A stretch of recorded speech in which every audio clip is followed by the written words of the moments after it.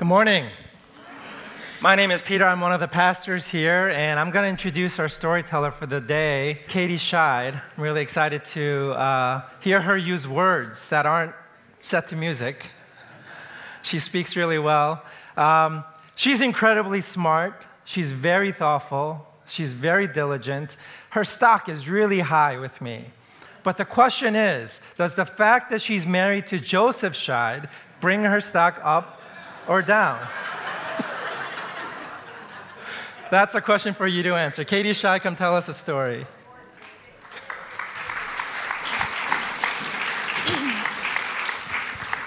Well, hello. Usually I'm hiding behind a song and a guitar, but today I want to share a little piece of my life and heart with all of you.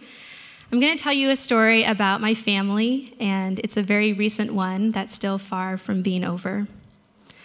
Although God has been faithful throughout my life, I wanted to share this recent story with you because I can see God working more clearly now than I ever have before. I've had a spiritual awakening of sorts these past couple years, and I'm experiencing my faith in a much more authentic and tangible way. I see God's goodness working all around me in so many different and unexpected ways. I call it my Christ lens. A new way of seeing the world around me that's much more true and real than what I used to see. So I wanted to share with you how God is being faithful in my life right here and now. Many of you know that my mom had a boating accident at the beginning of July. Both of her hands got tangled in a rope and were pulled into a docking cleat, resulting in the loss of 5 of her fingers.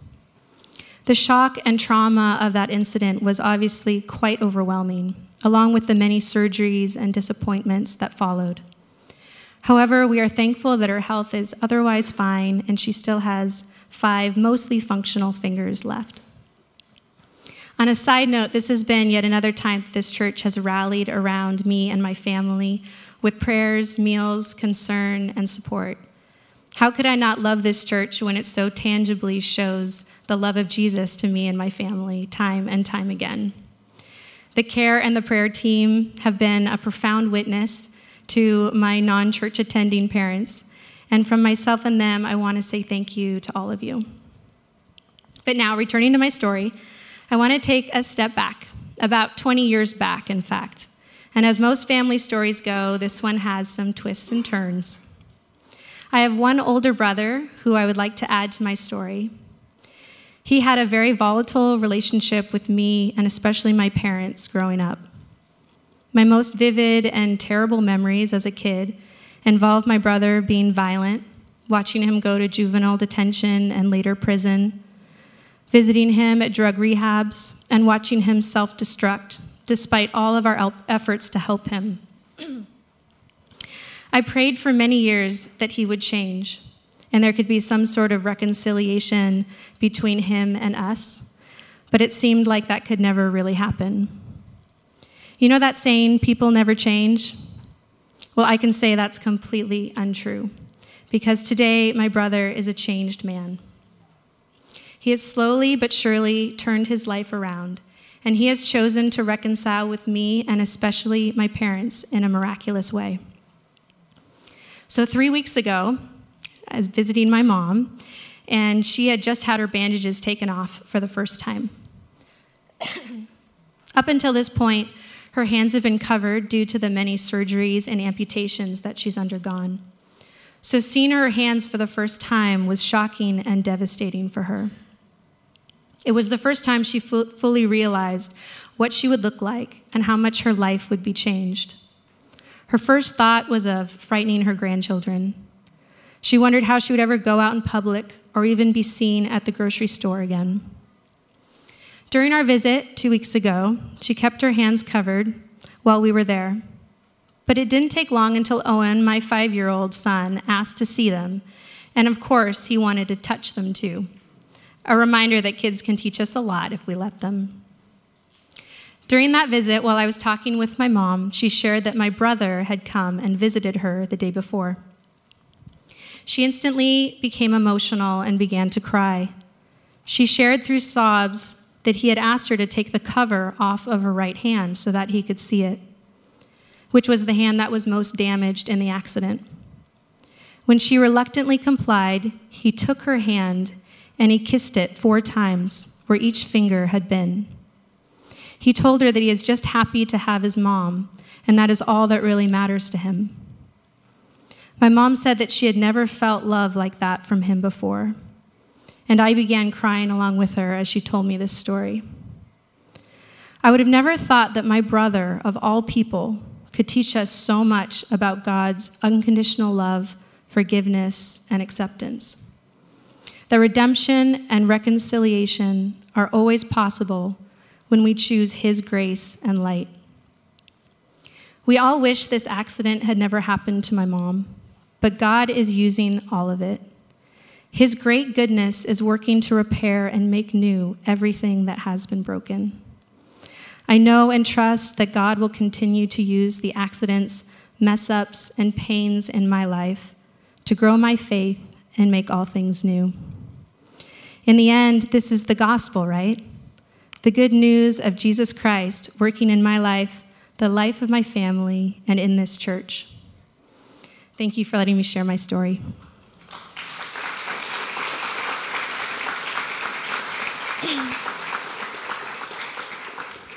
Today's scripture reading is a selection of verses from John 6:20 through 69 in the New American Standard Bible. Please follow along in your Bibles or on the screens.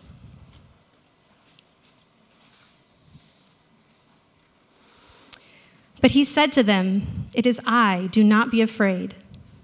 Jesus answered them and said, "Truly, truly, I say to you, you seek me not because you saw signs, but because you ate of the loaves and were filled.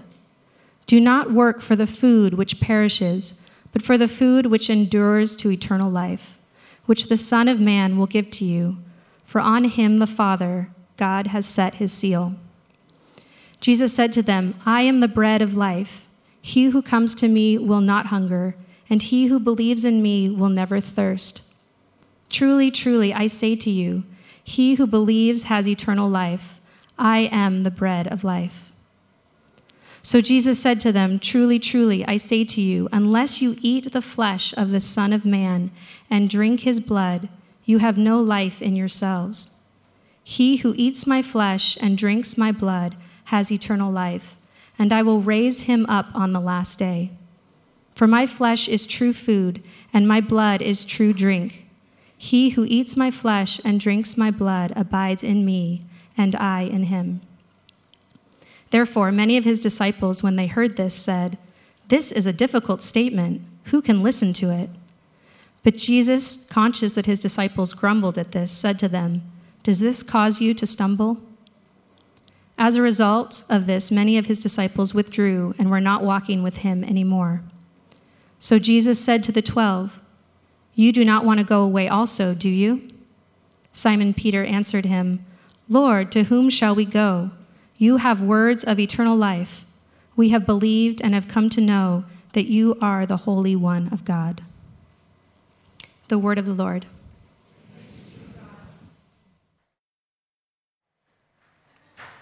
Good morning again. Thank you, Katie. Sorry, Joseph. But if you know, he deserves it, and so much more. We are in the midst of a series through the book of John called The Son of God, and we're really kind of looking at the person and purpose of God as it's conveyed to us through the life, words, and mission of Jesus. And today, the sermon title is A Severe Mercy. And I'm stealing this title from a book by Sheldon Vanauken called A Severe Mercy. And the topic that we're going to address today is this idea of love as confrontation. We're not saying that all confrontation is love, but love absolutely encompasses confrontation. That if you choose to be a loving person, if you want to be a loving presence to those around you, eventually you're going to have to get more comfortable with this idea of being a confrontational person at times, at the least. It can be contradiction, it can be a challenge, but it can be a kind of mercy that's experienced severely by the other and even by you, and maybe what it does to the relationship, hopefully temporarily.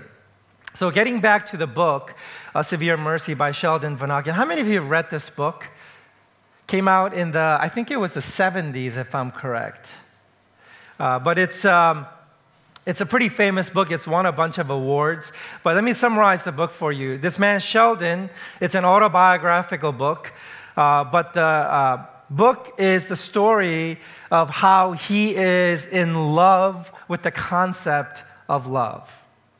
He finds this woman, he says they sort of met on a violent night, Jean Davis, that he calls Davy affectionately, and they decide together to become an impenetrable symbol of what earthly love can look like. This is the setup. And here are a couple of quotes that explain their mission together. The shining barrier, the shield of our love, a walled garden, a fence around a young tree to keep the deer from nibbling it, a fortified place with the walls and watchtowers gleaming white, the shining barrier we called it, so from the first, protecting the green tree of our love, and yet in another sense, it was our love itself made strong within that was the shining barrier. So here they have this love for each other, and they both love the idea of love, and they apply it towards each other, and they sort of create this barrier, and they're highly jealous and competitive about their love, and they let nothing threaten it, nothing take away from it at all, and they call it the shining barrier. And they say more, they say this: that way we shall create 1,000 strands, great and small, that will link us together. Then we shall be so close that it will be impossible, unthinkable for either of us to suppose that we could ever recreate such closeness with anyone else. So they're off to what kind of start, you think? I mean, those of you who have lived life, you know where this is headed, right? And then Davy dies. And then he writes, that death, so full of suffering for us both, suffering that still overwhelmed my life, was yet a severe mercy. A mercy as severe as death, a severity as merciful as love. And then he goes on to conclude, God gives us many gifts, but never permanence, that we must seek in his arms. I think this is one of the best lines in the whole book, this last line, that God gives us many gifts, but never permanence. I love that. One of the things that I loved also about this book is that Sheldon starts out as a non-Christian, as does Davy, his wife, but they run into C.S. Lewis and strike up a friendship, the famous C.S. Lewis, and a bulk of the letter includes letters that they wrote back and forth to each other, and there's writings from C.S. Lewis that you've never read or could read anywhere else, and so that by itself makes the book worth a glance, in my opinion. But here it is the concept of a severe mercy, that if love wants to actually be loving towards us, sometimes it has to do things that are experienced as severe by us. If God is to show up in our life and choose to be loving towards us, he can't, by virtue of who he is, just leave us be. He has to sort of show up in our life, and because he is light and there's darkness in us, because he is sinless and we sin every day, there is a kind of confrontation that's necessitated by who he is and who we are. There's no way it can't not be that way.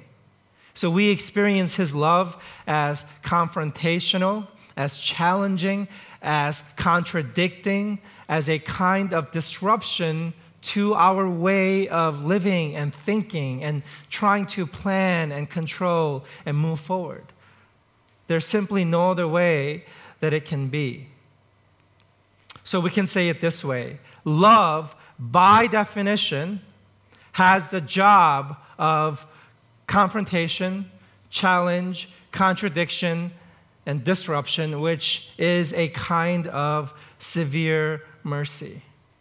Now think about this very benign example. You come over to my house, and I may ask you, would you like something to drink? Is that an act of love? Yeah, that's my way of seeing you, of acknowledging the travel, the kind of day you're having, and I want to know how to engage wherever you're at. I want to meet you there, and my way of setting foot into your world is by saying, are you thirsty? But notice, that's a confrontation. I risk rejection. I am being presumptuous. I am intruding into your psychic space. I'm offering to meet a need you may or may not have, and that's a challenge to you. It's a kind of contradiction, because you can say, no, I'm fine. I'm coming from dinner, right? But it's disruptive. It's stopped your flow of thinking, and you had to respond to that. So it's a small, mundane example, but that's how love is. Love, by virtue of what it is, has to be confrontational at times. Now, before you go off on a confrontation rampage, love includes confrontation, but confrontation doesn't always equal love, because the point isn't confrontation. The point isn't challenge or contradiction or disruption. I know there's a younger version of me back there somewhere that I regress to at times that just says, it's about confrontation. I'm going to confront you and you and you. It's not about that. It's really about love. The first priority, the only priority, is love. If you choose to open your eyes and see the world the way God sees it, and if you say, God, what gifts, what opportunities have you given to me? What's a possible way I can contribute to the stream of love, of light into this world? It might very well include confronting someone or something, disrupting someone or something. It might be a mercy that's experienced as severe. So, 2 points today. Jesus loves, and Jesus therefore confronts. First, Jesus loves. A few verses to go through here. Start with verse 20. But he said to them, it is I. Do not be afraid. Notice, just by Jesus being himself, he says, it is I. It causes fear. It strikes fear into those who already know him and love him and follow him. These are his disciples, and they're scared of him, because confrontation is scary. Do you know how scared I get when I see a phone call or email from any one of you? My first thought always is, what did I do wrong? How did I mess up today? I always assume the worst. I need an angel to come and say, do not be afraid. They're just saying hello. But that's exactly what's happening. You know what's actually happening here in this passage? He's walking on water.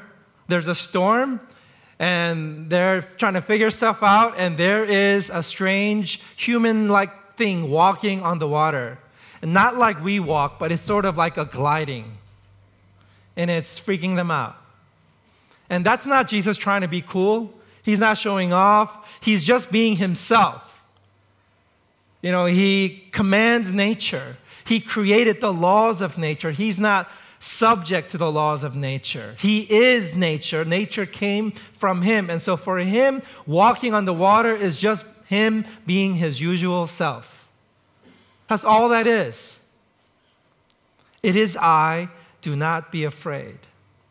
Verse 35. Jesus said to them, I am the bread of life. Now, in the English language too, but we have this in every language where the you or the subject is always implied. You know, so if I say, stop it, who am I saying that to? To you. And you learn in English grammar class that the you is implied, but you don't say it. You just say, stop it, and the you that you're talking to understands that it's about them, right? But what do you do when you want to really emphasize the you part? Like, let's say you fell down and you're hurt, And if you say, call 911, nobody may call 911 because everybody thinks the other you is doing it. And so you look at somebody, you make eye contact, and you point to them and say, you call 911. And they'll do it because you've emphasized the you. It's an emphatic you, not just an implied you. And that's exactly the Greek grammar here. In the Greek, you don't say, I am the bread of life. It's the phrase is ego eimi. We have 7 of these famous I am sentences or statements in the book of John. It's hearkening back to God when he was in the burning bush and he spoke to Moses, and Moses said, who sent me? Whom shall I say sent me? And God says, ego eimi. I am has sent you. It's the name for God. It's his self-name. It's I am existence. There is no existence outside of me. I have no beginning. I have no end. I just am. And everything that is came from me because there's no other source material. Right? That's I am. And that's what Jesus is saying here. He's emphasizing the I part. Unnecessary to say, but yet he says it. I am the bread of life.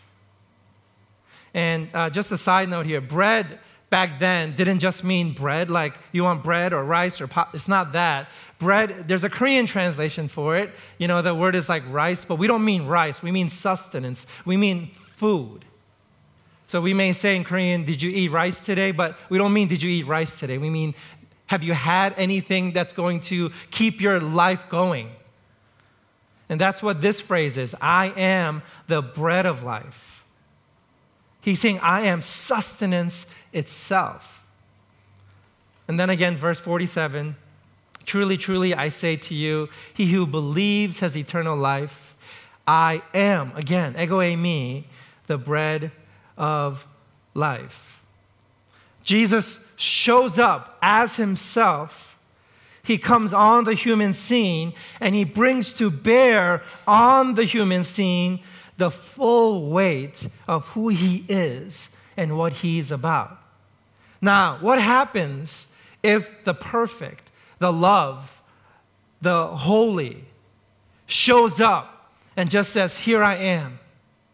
I mean, this is really easy to understand. How many of you have ever been in a room where somebody you looked up to or somebody that you're starstruck by walks in the room? Does your level of self-consciousness go up or down?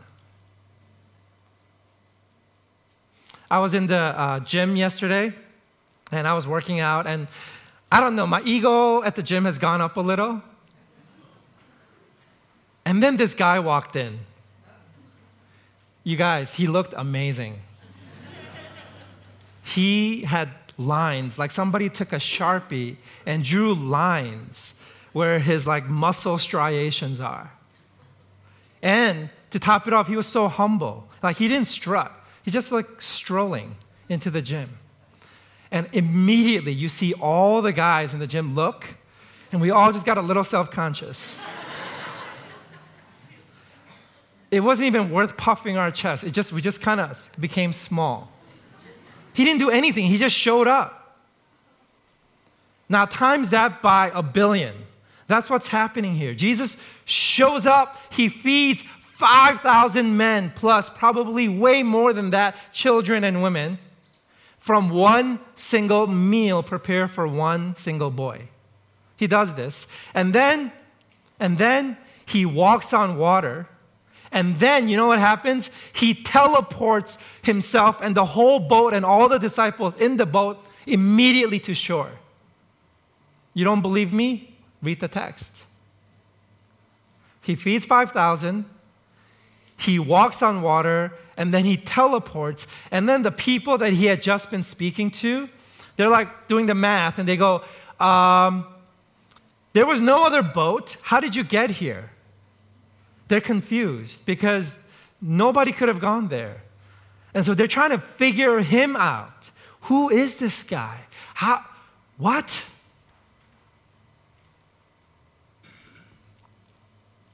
Now they begin to get a sense of what and who and all that they're sort of being confronted by. And into this sort of like spell that's been cast over these people with these succession of miracles and power acts, he starts talking nonsense. Verse 26, Jesus answered them and said, "Truly, truly, I say to you, you seek me, not because you saw signs, but because you ate of the loaves and were filled." Now listen, this is his description of humanity.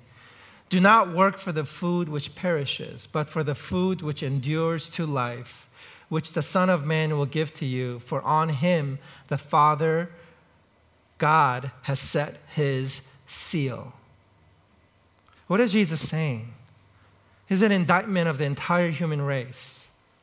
You know, you watch a movie, you think it's really good, but if you deconstruct it, it's either about sex, money, or power, driven by selfishness and greed. That's all the movies you've ever liked. Every story is so predictable because human beings are shallow and predictable. We don't have like interesting things that pull us forward. You know, you meet some villain and he seems like a real tough guy, he seems smart. And then what does it turn out to be? He just wants $1 million. That's it? That's what this whole thing was about? Yeah, it's just about money. That's all. Or it's about sex, or it's about power. And then what? I don't know. We don't have an imagination beyond that. As far as we're concerned, all we work for is just this food which perishes. It's like, so what if we have sex, money, or power? It's perishable. You know, we're so predictable. And this is what Jesus is saying. You guys, all you ever do is worry about the loaves and the fish. And you marvel, not because of what I'm actually saying. You're missing the point. You're following me around because you ate of the food and you got filled. Your stomachs are happy and you want more. And you don't believe me? You know, all we have to do to grow this church is to supply free food. People are so simple. Offer free lunch and they come. You know, we've been talking about the sort of opt-in, opt-out culture. You know, people don't like to go to places. People don't show up. People aren't commitment-oriented. They're picking and choosing. And you know what all the answers to that complex social cultural problem is? Free food. That's all it takes. Do you want to know how I can get all of you to stick around longer in the lobby? I alone can do it. I have so much power. All I have to do is to put a few donuts out there. Do you know how many complaints we got because we took away the bagels and cream cheese we used to have here in the mornings? That's us. Do not work for the food which perishes, but for the food which endures to eternal life. This is the reality of the human condition that Jesus drops in on. What's going to happen? If Jesus is love, and if really he is the source of everything, if he is God, if he is I am, he has to confront this shallowness, doesn't he? You have to. You can't just leave it alone. And so Jesus says in verse 53 and following, Jesus said to them, "Truly, truly, I say to you, unless you eat of the flesh of the Son of Man and drink his blood, you have no life in yourselves." Now, before you say that is so wacky, which it is, but think about what they were doing. They were all focused on eating the 5 loaves and fish. They were like, we're going to follow this guy as long as he gives us food to eat. And Jesus says, you have to eat my flesh and drink my blood. So it's not a total non sequitur. He who eats my flesh and drinks my blood has eternal life, and I will raise him up on the last day. For my flesh is true food, and my blood is true drink. He who eats my flesh and drinks my blood abides in me, and I in him. And then, predictably, verse 60, their response is, therefore, many of his disciples, when they heard this, said, this is a difficult statement. Who can listen to it? I take some personal solace in this. If you all don't understand my sermons, I just think they're just shallow and simple creatures, and they didn't understand my...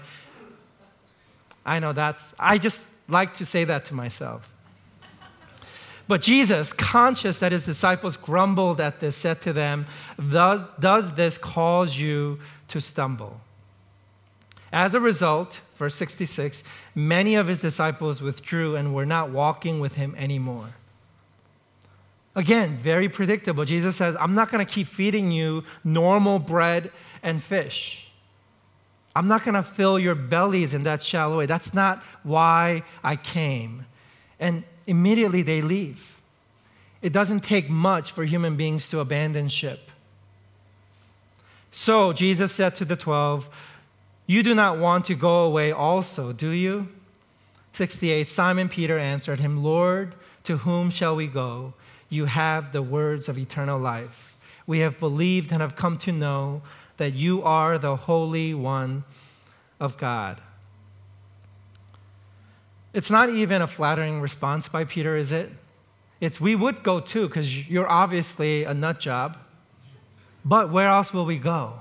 You're the closest thing to words of eternal life that we have ever heard. And so we're going to stay. You're the least evil of the evil things that we hear out there. This is so wacky, eating your flesh and drinking your blood. Why do you have to put it that way? Listen, if he is the bread of life, you have to eat it. If you don't break the bread, you remain broken. But if you break the bread, then you become whole.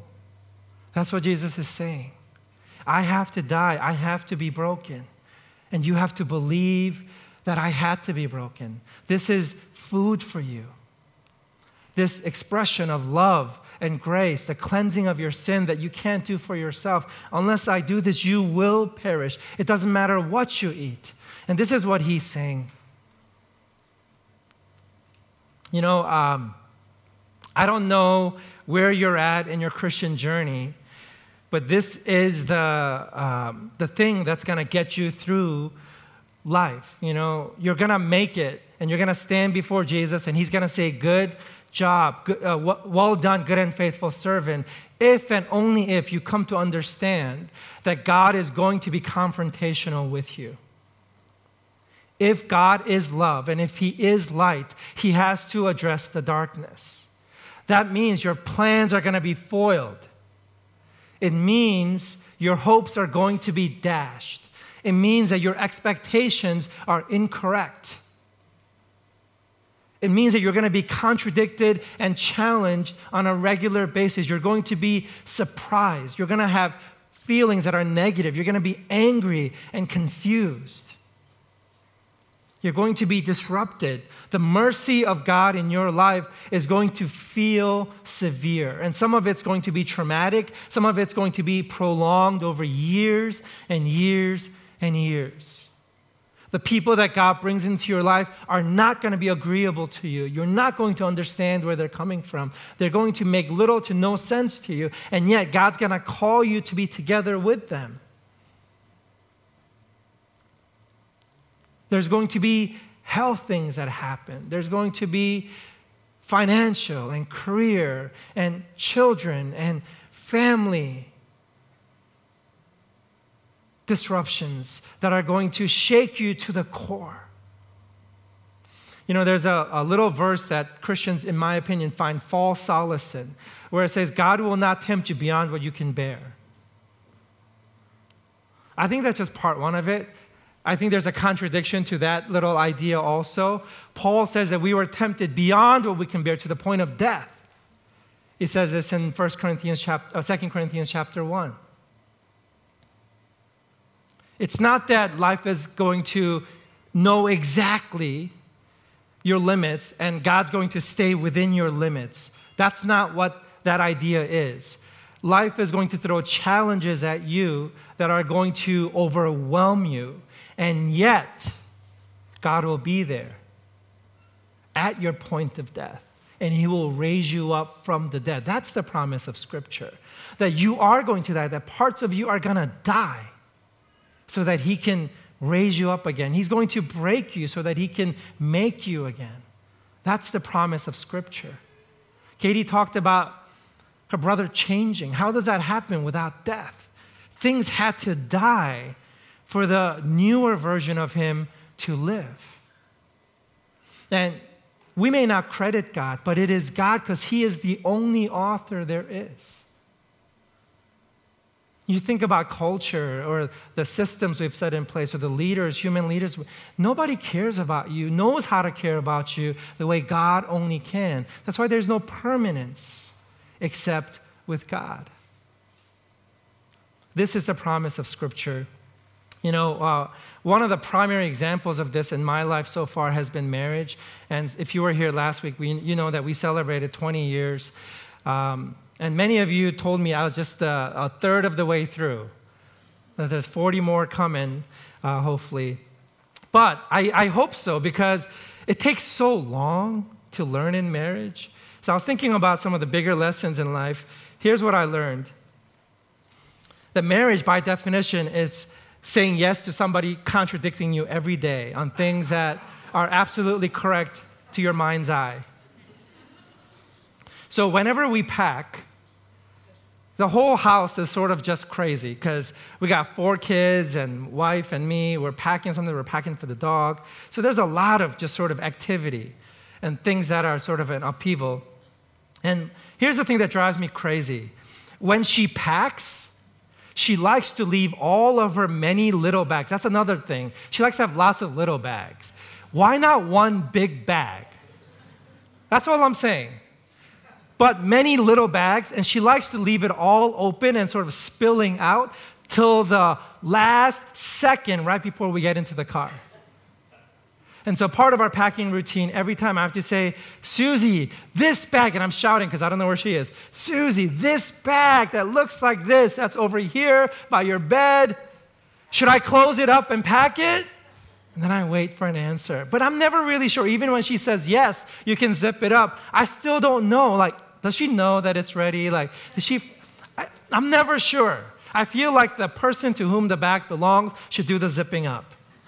Would it kill her to zip up the bag? Why? Like, what is the meaning of this? So, it took me about 10 years of marriage to learn that she is not like me. It's a really hard lesson. You know, 90% of the time you're upset, it's because somebody's not like you.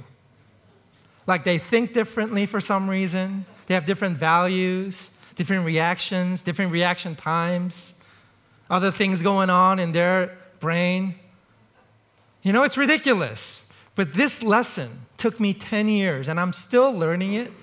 But it's true. She's not me. Is she allowed to be different than me? Yeah, a lot of you are nodding, and you're thinking, yeah, you should be more like her. I know. So I'm learning that. Second thing, there is this dog that's been barking since the month of May in a neighbor's house. And so many nights we've been awakened in the middle of the night, or sometimes we've stayed up all night because we can't sleep because of this dang dog. And I sleep a little bit better than Susie, so she's the one that's really sort of feeling the brunt of this. It took her, since May, just last week, she walked over to the neighbor's house for the first time, and she's so nice about it. She just met this person, went inside, and came back just talking about how sweet this person is. Did you get the job done? Is the dog? Oh, I don't know. I'm not sure what's going to happen with the dog. Like, what? You went over there to shut the dog up, and you come back talking about how nice the owner is, and you're not sure? 10 years for me, another 10 years to learn that acceptance actually is more powerful than aggression. You have to think about that one to see if it's true in your life. I know that she's been more powerful than me in terms of changing other people by accepting people. My aggressive style has kind of created more resistance from other people. So marriage has been a long, 2 decades long lesson in contradiction. You have your own stories. Jesus confronts. Steve Brown, in a book called Hidden Agenda, he says this: if you don't think you're a sinner, you'll never dance before the throne of the Redeemer. If you don't see how needy you are, you'll never know the absolute and pure joy of being free with others who admit it and are free also. How will you know that you are a sinner? How will you know that your ways are not His ways, that your thoughts are not His thoughts? How will you learn that there is such a thing as wisdom from on high, and it's not the same as a little math that you've been doing in your little head? Until He confronts you, until He contradicts you and throws curveballs into your life. Let's end with this application. I have 2. The first is this idea of a safe and holy space. Now, I get a lot of requests from people, from the staff, from lay people, from people in my denomination, whatever, to address some of the more challenging conditions that are happening in our society, in our country these days. And it really kind of got heightened around the election time. And then now, with lots of things happening in between, there's always sort of pressure on me to talk about societal and cultural and political things from the pulpit. There's really a lot of pressure. I feel it.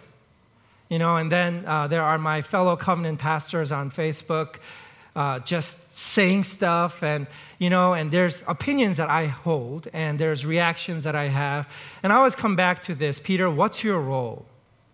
What's your job? What's the call of this church? And how do I play my role that's faithful to the call on this church? And so I ask, what is the church for? And here's what I want to say: the church will always be a safe and holy space. We're going to create this space, and we're going to hold it.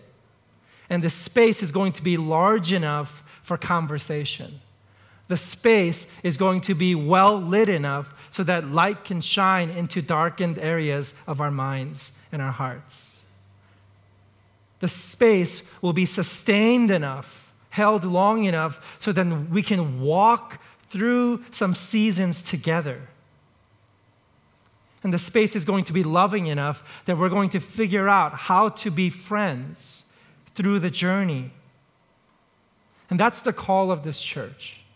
If you ever feel anxiety or reactivity rising up in you, or a value that you feel, or even if you say, Peter, this is the gospel, how can you not say this? And I've had people from many different sides of every spectrum come to me and say, this is a gospel issue. And I will say, except for the death of Christ, we're really not going to get into it officially from the pulpit, because I don't want to shrink the space. And some of you may not like that. I don't know what to tell you about that. But that's my job. That's the call I feel on me, to hold and create space. Why?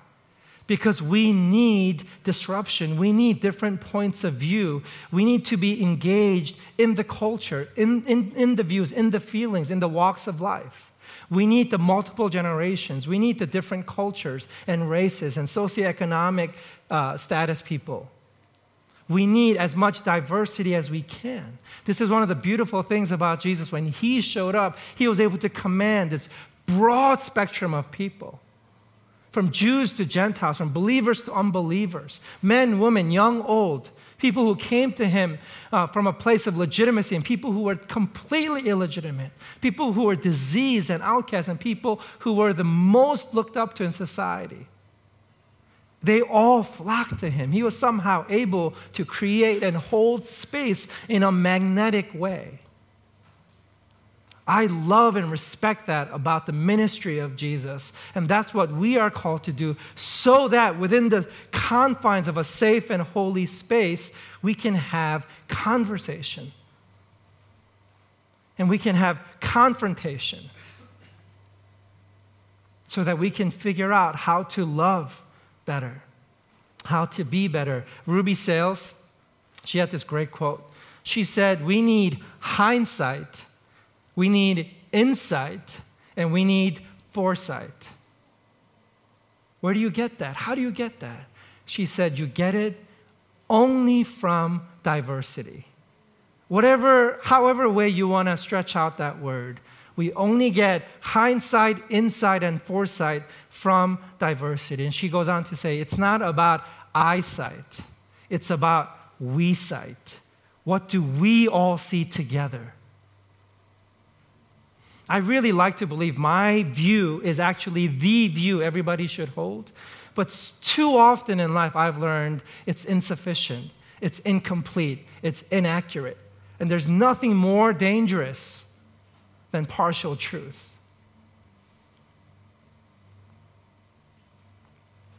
As a practical application of creating the safe and holy space, our church, we've been working, led by Joseph Scheid and Tim Krell, on a group called the Colossian Way small group that we're forming. And it's a training that they've gone to, and they've been trained in how to create and hold space for people with differing views to come together and have conversation and yet maintain the relationship. Because if we really believe love covers a multitude of sins, we have to lead with love and end with love and fill it with love in the meanwhile. And the Colossian Way is a way to do that. Second application is what I would call safe and holy engagement. We have three options, folks. We have what's called pluralism or syncretism. Pluralism is when you're just okay with everything. Everybody can have their own truth, and we can have all their own religions, and it doesn't matter. Everybody's views are equally valid. That's pluralism. There's a cousin to that. Syncretism means that you actually have one God, and that God in the historical sense was Rome. And syncretism means everything gets absorbed, amalgamated, melted into this one shape that supports Rome. And that's a lot of America is that way. We're sort of consumeristic, individualistic, and as long as we continue to serve the God of individualism or consumerism, you can use religion, you can use technology, you can use relationships and sex and power and money, your friends, whatever. Use everything as long as you maintain your seat on the throne. That's what a lot of America is. So America is completely immersed in pluralism and syncretism. We see this. We experience this. The option number 2 is isolation, where you sort of excommunicate yourself from the culture at large and say, we are going to stay sheltered and protected. We are basically undifferentiated and insecure, easily threatened, so we have to stay separate. We don't really engage anything. We are just us. That's sort of the Noah's Ark view of religion. And then there's a third way, and that's what the early church adopted. This is how the early church was. They were winsome yet faithful, invisible yet influential, engaged yet differentiated, competent and integrous. They somehow figured out a way to penetrate the culture at large and work for the flourishing of the culture and yet maintain their Christian identity as followers of Christ. And that's why Rome was so threatened, and that's why the persecution against the church started. Because they weren't like the Jews who were isolated. They weren't like the Romans who were syncretistic, but they were completely different, invisible, and yet influential. And in fact, that wasn't the New Testament. It wasn't the New Testament's first thought. It was from Jeremiah. This is what God told the Israelites to do. Jeremiah 29 says this, "Thus says the Lord of hosts, the God of Israel, to all the exiles whom I have sent into exile from Jerusalem to Babylon," he says this, "build houses and live in them, and plant gardens and eat their produce. Take wives and become the fathers of sons and daughters, and take wives for your sons, and give your daughters to husbands, that they may bear sons and daughters, and multiply there and do not decrease. Seek the welfare of the city where I have sent you into exile, and pray to the Lord on its behalf. For in its welfare you will have welfare. For thus says the Lord of hosts, the God of Israel." This was God's command to the Israelites. Don't isolate yourselves from Babylon, but integrate into their culture and seek the welfare of Babylon. Work for the flourishing of Babylon. Do business there. Let marriage happen and propagate within Babylon. Don't feel like you have to sort of hold your, luggage all packed, but open them up and live life. Be legitimate and value-add members of the society of Babylon. And the New Testament church did the exact same thing for Rome. This is the third way.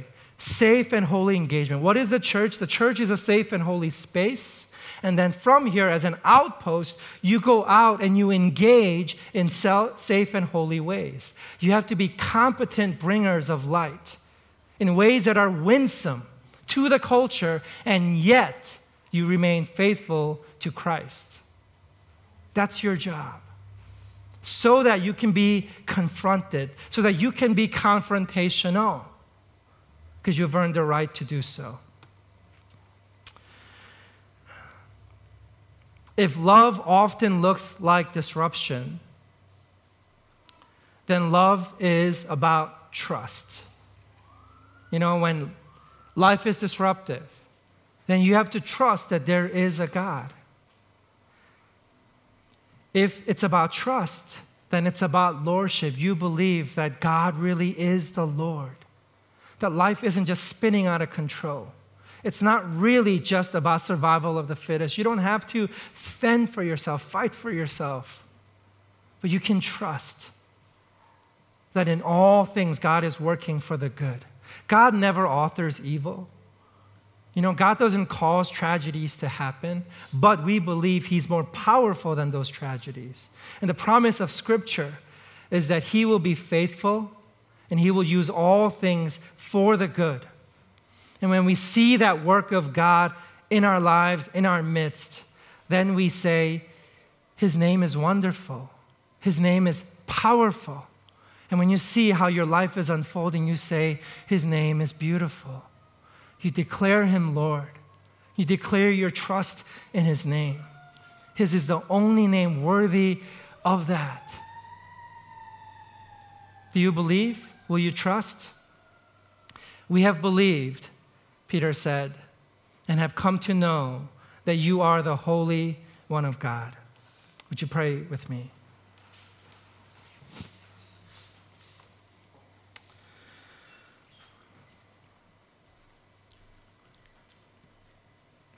Lord, as I stand here, I'm kind of afraid to say amen to this truth, that you will be confrontational and disruptive with me.